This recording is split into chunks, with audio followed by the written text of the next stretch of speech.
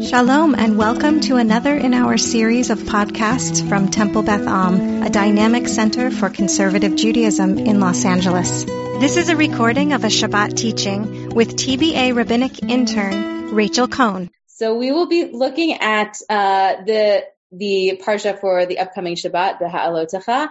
We get the laws of what's become known as Pesach Sheni, basically the second chance for offering the Pesach offering for the folks who didn't get to do it the first time around. So as we are looking at this tonight, one just, kind of parallel situation that's crossed my mind is as all of these, the COVID restrictions are loosening and people are starting to get back to shades of normalcy, I'm hearing more and more stories about people deciding, there was this life cycle event, for instance, that happened during COVID. We had a Zoom graduation party. We had a Zoom memorial. We had a Zoom, some way to mark some milestone. And then facing the decision, are we now, as people in some numbers can gather in person, are we going to have an extra or a second or some other shade of making up that thing that they missed in its, most joyous form or most, in the case of, events of mourning that have also been deeply impacted by COVID, there are people who feel that they missed really essential pieces of processing critical moments in their lives. So there's now more and more people who are facing, even a year later, saying, should we still have some kind of, while it may not be called a funeral if the person's already been buried, for instance, like what is this idea of second chances? I just see it kind of coming up in some ways that may feel parallel, may not really, depending on how we're understanding the situation. But I think it's just worth keeping that in mind as we consider these laws of Pesach Sheni that we will look at. Like, what does it mean to have a second chance for us in our world right now as things open up? All right. So for folks who have the source sheet, we will start at the top. For folks who don't have the source sheet, we will be beginning in what's Numbers chapter 9, verse 10. And just because I wanted to sort of keep things condensed on the sheet, I'll give you some background to this situation. Basically what happened is God gives Moshe the laws of the traditional, at the regular time, Passover offering, and saying this is how you're supposed to do it, this is what you're supposed to say, this is what you're supposed to eat or not eat, and how you are supposed to be when you're offering it. And then some people in the community, rightfully so, come to Moshe and they say, well, we were in a state of impurity because we were near a dead body at the first time of the offering. So, that's like not cool or unfair, however you want to read between the lines, kind of, we should have a chance to do this too. So he says, interesting point. Let me take your case to God and we'll figure it out. And God ends up then delivering the instructions for what's become known as Pesach Sheni, a second chance 1 month later, past the original date of Pesach to offer what's very similar, as we'll see, very similar, but with some differences, another paschal lamb offering. So what we end up reading, again, this is Numbers 9, verse 10. So then what God says in response to Moshe again, he says, he, she, they, God says, speak to the Israelite people saying, when any of you or of your posterity are defiled by a corpse or are on a long journey, meaning you're a far distance away from Jerusalem, since this was one of the pilgrimage festivals where you would have had to schlep yourself and some materials or money to obtain a sacrifice. So if you either have an impurity situation because of a dead body, or you've been, on a long journey away from Jerusalem, and it would be hard to get there. At the time when you would offer the Passover sacrifice to God, they shall offer it in the second month. The counting in this case, where Nisan, the month of Passover, would be the first month. Just to clarify. So you offer it in the second month on the 14th day of the month at twilight. They shall eat it with unleavened bread and bitter herbs. So sounds familiar. And they shall not leave any of it over until morning. again, sounds familiar if you look back at the instructions for the original Passover offering. They shall not break a bone of it. They shall offer it in strict accord with the law of the Passover sacrifice. And if you look at the Hebrew, what that phrase is, kechol chukat haPesach ya'asu oto. So literally, with every law of the Pesach offering, they should do it. So you might expect reading that literally every single instruction for the original Passover sacrifice would apply to the second one, which we'll see at least how it gets interpreted rabbinically doesn't end up exactly being the case. Okay, so that's what's described for people who have those kind of extenuating circumstances. And then it says, but if a man who is clean and not on a journey refrains from offering the Passover sacrifice, that person shall be cut off from his kin, for he did not present God's offering at its set time. That person shall bear their guilt. Okay, so in a nutshell, what it appears, at least in the Pshat from the Torah description of it, is that if you have seemingly a good reason that you couldn't have offered the original Passover sacrifice, you get this, extra permission, second chance. But as it describes at the end, if you kind of just didn't feel like it or didn't have what's considered here a good enough reason, then it doesn't apply to you. It's kind of like anybody who runs an organization kind of has to like follow these fine lines of saying like sometimes there are exceptions, but also we don't want people to misinterpret what we're saying as too lenient. So that's kind of, at least having been like a middle school teacher, that's kind of how I read that description. So anyway, so that's how we see it in the original text. I would say it already seems like it's implied that the people who were in a state of ritual impurity had a good reason that they couldn't offer the original Passover sacrifice. There's a comment from Sforno that I think emphasizes that aspect of it being a good reason. Is there anybody with the source sheet who would like to read Sforno's comment on Numbers 9:7? Backrax? I can't tell whose hand that is, actually. Whichever of you is raising your hand, go for it. Are they able to unmute? I think that you can request to unmute. Yeah. Oh, it looks like we're not. You're good now. Can you hear me? Oh, okay. Okay. Can you hear us? Yes, you're good to go. Okay, good. We are tamei by reason of a corpse. What would be restrained by not being allowed to bring near being near the surface in its appointed time? Seeing that the ritual impropriety we have incurred has incurred in the process of our our fulfilling a positive commandment. Why should the result of this be that it causes another transgression? So great. Thank you so much for bringing that Sforno to us.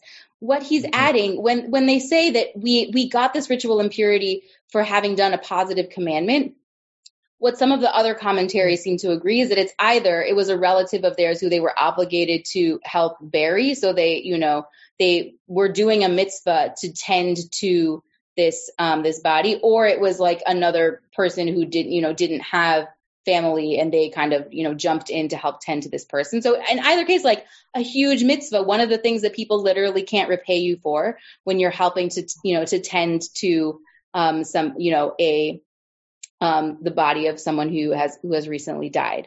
So all the more so, I read Sforno's comment as just kind of really emphasizing these people, not only they had a decent reason, they were actively doing a mitzvah. So Hashem, why would you, bar them from fulfilling another mitzvah because they were, like doing a mitzvah? These are mitzvah loving people. You should really make another chance for them to do this other mitzvah. Okay. So, obviously several generations pass in between both the biblical text we read and Sforno, and between Sforno and when we get to Maimonides' Mishnah Torah. But I want to read a couple selections from Maimonides, who ends up kind of showing how the halakha turned out, at least in his era, and also kind of clarifying some of these pieces of how is it different from the first Passover offering, and how is it similar to. So for one thing, just kind of building on this idea of like it being a mitzvah. He says, similarly, partaking of the second Paschal sacrifice on the 15th of the month of Iyar is a positive commandment. As stated, eat it with matzot and bitter herbs. So he's kind of saying, they didn't miss their chance. The second chance that's being offered isn't just make you feel good thing. It's also given the same status of like it being a positive commandment. So it seems like he's kind of saying that, it turns out that if you qualify for this exemption, you still get to fulfill a positive commandment, even though it's taking place at a different time. And then before we jump to the next text, there was something I realized I needed to do more research about before I could understand the piece of it that I put on the source sheet. So going back to the piece about, is somebody ritually impure? If they're ritually impure, they can't offer the first sacrifice. It turns out, according to Maimonides, it's not actually as black and white as the Torah description might suggest to us. So Maimonides says, if it's a minority of the community who were in this state of ritual impurity because of being near somebody who had died, then Pesach Sheni applies to that minority of people. They get the exemption. But if it's actually a majority of the community that are in this state of ritual impurity, then he says they don't actually need to wait till Pesach Sheni. The people who are ritually pure and ritually impure offer the sacrifice one with the other, which I found really fascinating. And again, kind of made me think of our COVID reality. It's like if a few people have some extra, extraneous circumstances going on, then let's kind of craft an alternative experience for them that may suit whatever's going on. But when it's really, like the majority of people who are facing some, also think about what that would mean for the majority of the community to have been in that state of impurity because of, it could have in fact been like a plague or some really significant tragedy in the community that would have left them in that state. And I think I find it really like an act of kindness that's how he ends up ruling on that, because then the cohesion of the community is preserved, and it says, no, we're all kind of making this, let's call it hybrid, we're doing the original thing, but knowing that there's a lot of people who are in a state that wouldn't otherwise be like considered okay, but we're kind of going to make it work anyway. So I found that fascinating. Okay, so all that is background. Let's now look at what's the last source on the source sheet. Rambam's, the second Rambam piece, the last source on the sheet, Laws of the Pesach Offering, chapter 10, number 15. Is there anybody it's kind of a chunk of English text, again, to make it all fit on one nice page. Is there anybody who'd like to read this last Rambam source? Okay, I'm happy to do it. What are the differences between the first Paschal sacrifice and the second Paschal sacrifice? At the time of the first, chametz is forbidden to be seen or possessed in one's domain. It may not be slaughtered while one is in possession of chametz. Its meat may not be removed from the company in which it was designated to be eaten. Hallel must be recited when it is eaten. A festive offering is brought with it. So that's what's called the chagiga, like an additional offering. It may be brought in a state of impurity if the majority of the people are impure because of contact with a human corpse, as we explained. So that was the background I was giving you beforehand. And then this is the part that, I found, I was very surprised to read this last piece that I have bolded on the source sheet if you have it. With regard to the second Paschal sacrifice, by contrast, both chametz and matzah may be possessed by the person at home. Hallel is not recited while partaking of it. It may be taken out of the company in which it was designated to be eaten. A festive offering is not brought with it, and it may not be brought in a state of impurity. So interestingly, on the impurity front, in some ways it's more black and white, that if you're going to be doing the Pesach Sheni second chance offering, you have to be in a state of purity. And I've described this kind of exception if there's a communal, upheaval for the first one. Yeah. Okay. But the part that surprised me at least was saying that, that you can actually you could have just eaten a sandwich that was very, very leavened and, have lots of chametz at your house, and then go offer your Pesach Sheni sacrifice. So, in contrast, if we go back to the original description, the Numbers 9, verse 12, they shall offer it in strict accord with the law of the Passover sacrifice. It's interesting that, again, this is at least Rambam's interpretation. To me, that seems like a major difference in the laws of the original Passover sacrifice. So at this point, I'd be curious to, get any thoughts about that. Marlies? Oh, I just had a question. Sure. So when it says Hallel is recited, this is like pre-rabbinic, before Siddur type prayer Hallel, or what is that exactly? I mean, I'm imagining this is like, again, something that if I would love to look more into exactly when Rambam says Hallel, what is he referring to?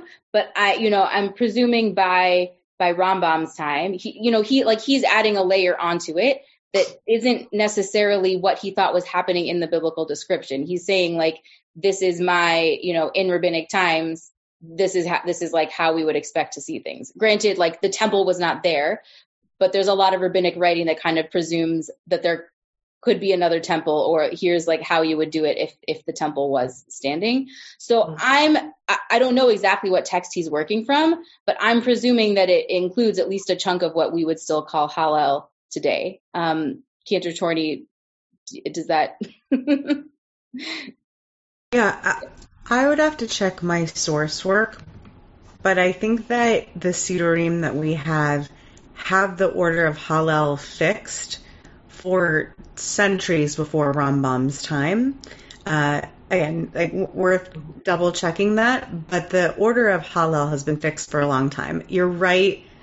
It is an interesting contrast because he's referring to a biblical set of customs, and Hallel is obviously rabbinic. So that's sharp of you, or at least to pick up on that. But that construct of something rabbinic is entirely made up of biblical passages. So those have existed for a long time, and I do think they were cobbled together in the order in which we find them today. By the time of Siddur Rav Amram, I think. I will double check and get back to you on that, but I think they're pretty set in existence by his time. Yeah.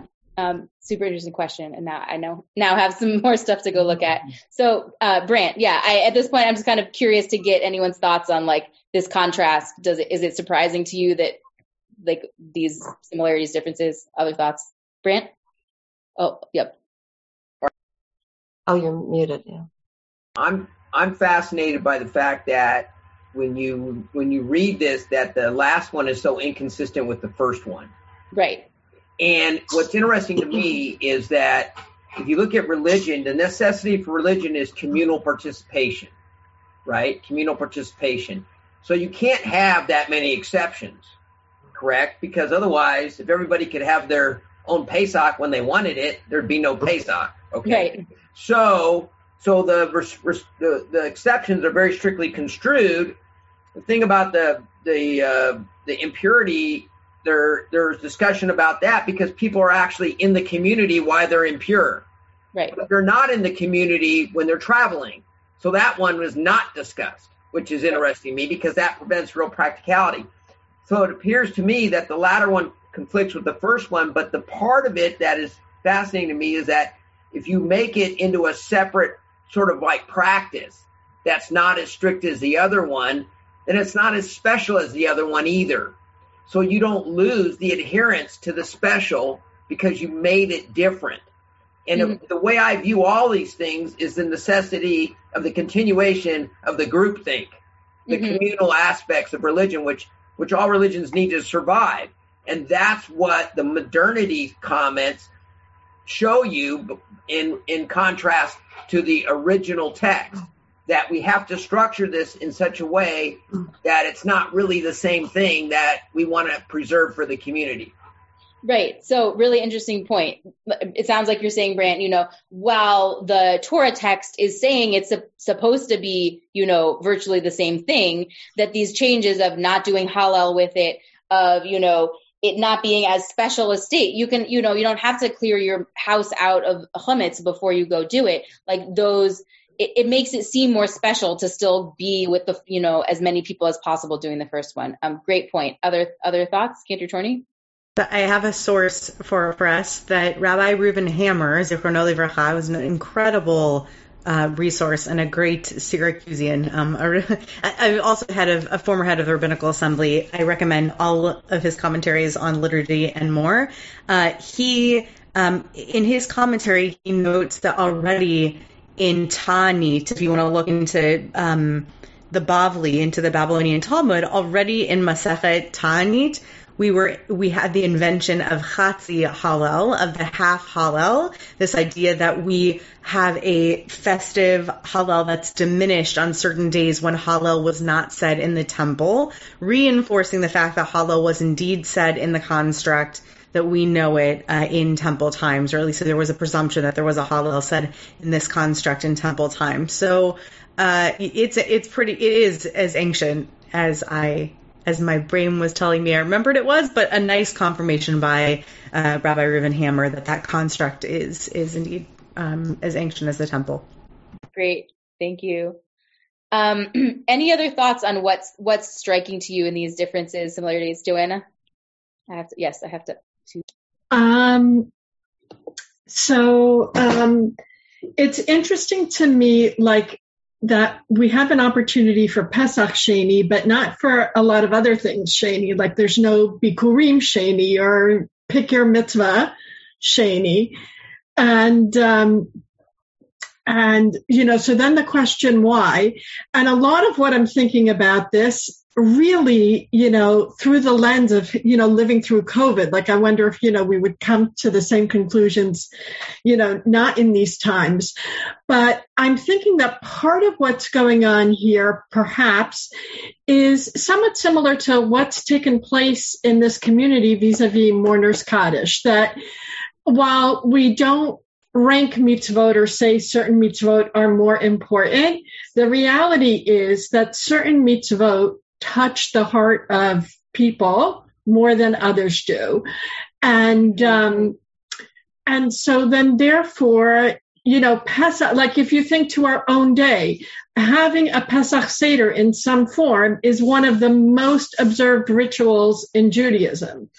So that once we acknowledge that there was a group of people for whom observing Pesach would be incredibly difficult, when we provide that alternate opportunity, we're going to do it in a way that really makes it accessible because we're acknowledging the difficulty of the times. So, in 2019, no one might have thought of having Zoom services or saying, oh yeah, a mourner can chime in from afar to say Mourner's Kaddish. But when we hit a situation realizing the difficulty, certain decisions were made to say, we have to enable the people to feel that connection and to maintain that connection. Absolutely. And I think that that's spot on citing, while there's no literal ranking, how do these function in the lives of the people performing these mitzvot? And, it's like the Pew study agrees with what you're saying, that like even more than people who go to, I haven't actually read the most recent one, but the last one that I read, at least, even more than people who go to Shul on Rosh Hashanah or Yom Kippur, there's widespread participation in a Passover Seder in some form. And so, we could talk more about why that might be, the communal narratives, freedom, it being, trendy even with secular culture today. But, so like, I think that's a really great point, that particular mitzvah might have held, significance even through the ages. Yes, we're looking at it from that lens today, but I think it has a unique kind of staying power that may have been, have been felt through the generations. So thank you for that. Other thoughts? So just to think back to kind of my opening thought about what's worth redoing and what's worth, kind of accepting that the first version of it was imperfect or different during COVID. I think that the description of Pesach Sheni offers kind of both paradigms. as valid. That especially in the example I described, though didn't get on the source sheet, of Rambam saying when the majority of people have faced something significant that would make them ritually impure, you do actually band together and those people can participate the first time, which I see as more kind of parallel to, okay, we're having, the Zoom bar mitzvah and it's different than we might have expected, but we're going forward. And then there's also the other cases of saying, no, sometimes people couldn't do it the first time. We're making this other, second round thing that's at a different time. Also is, imperfect and different in some way, and isn't quite as special maybe, or it doesn't have all of the unique elements of the first time. And yet it's still considered a positive mitzvah. It's still considered to have the same weight for the people who are doing that. So I at least from where I'm sitting in these still kind of strange times that we find ourselves in, I'm seeing the laws of Pesach Sheni speak to those both being really like important and true and valid ways of moving forward when rituals arrive at times when things may not be exactly as you expect. So I hope for any of you, if you're facing choices like that, if you know people who are facing choices like that we will be able to hold on to the significance in whatever ways those moments have arrived in our lives in this past year and a half and the months ahead. You have been listening to another in our series of podcasts from Temple Beth Am, a dynamic center for conservative Judaism in Los Angeles. If you enjoy these podcasts, we invite you to write a review on the Apple Podcast site or wherever you get your podcasts.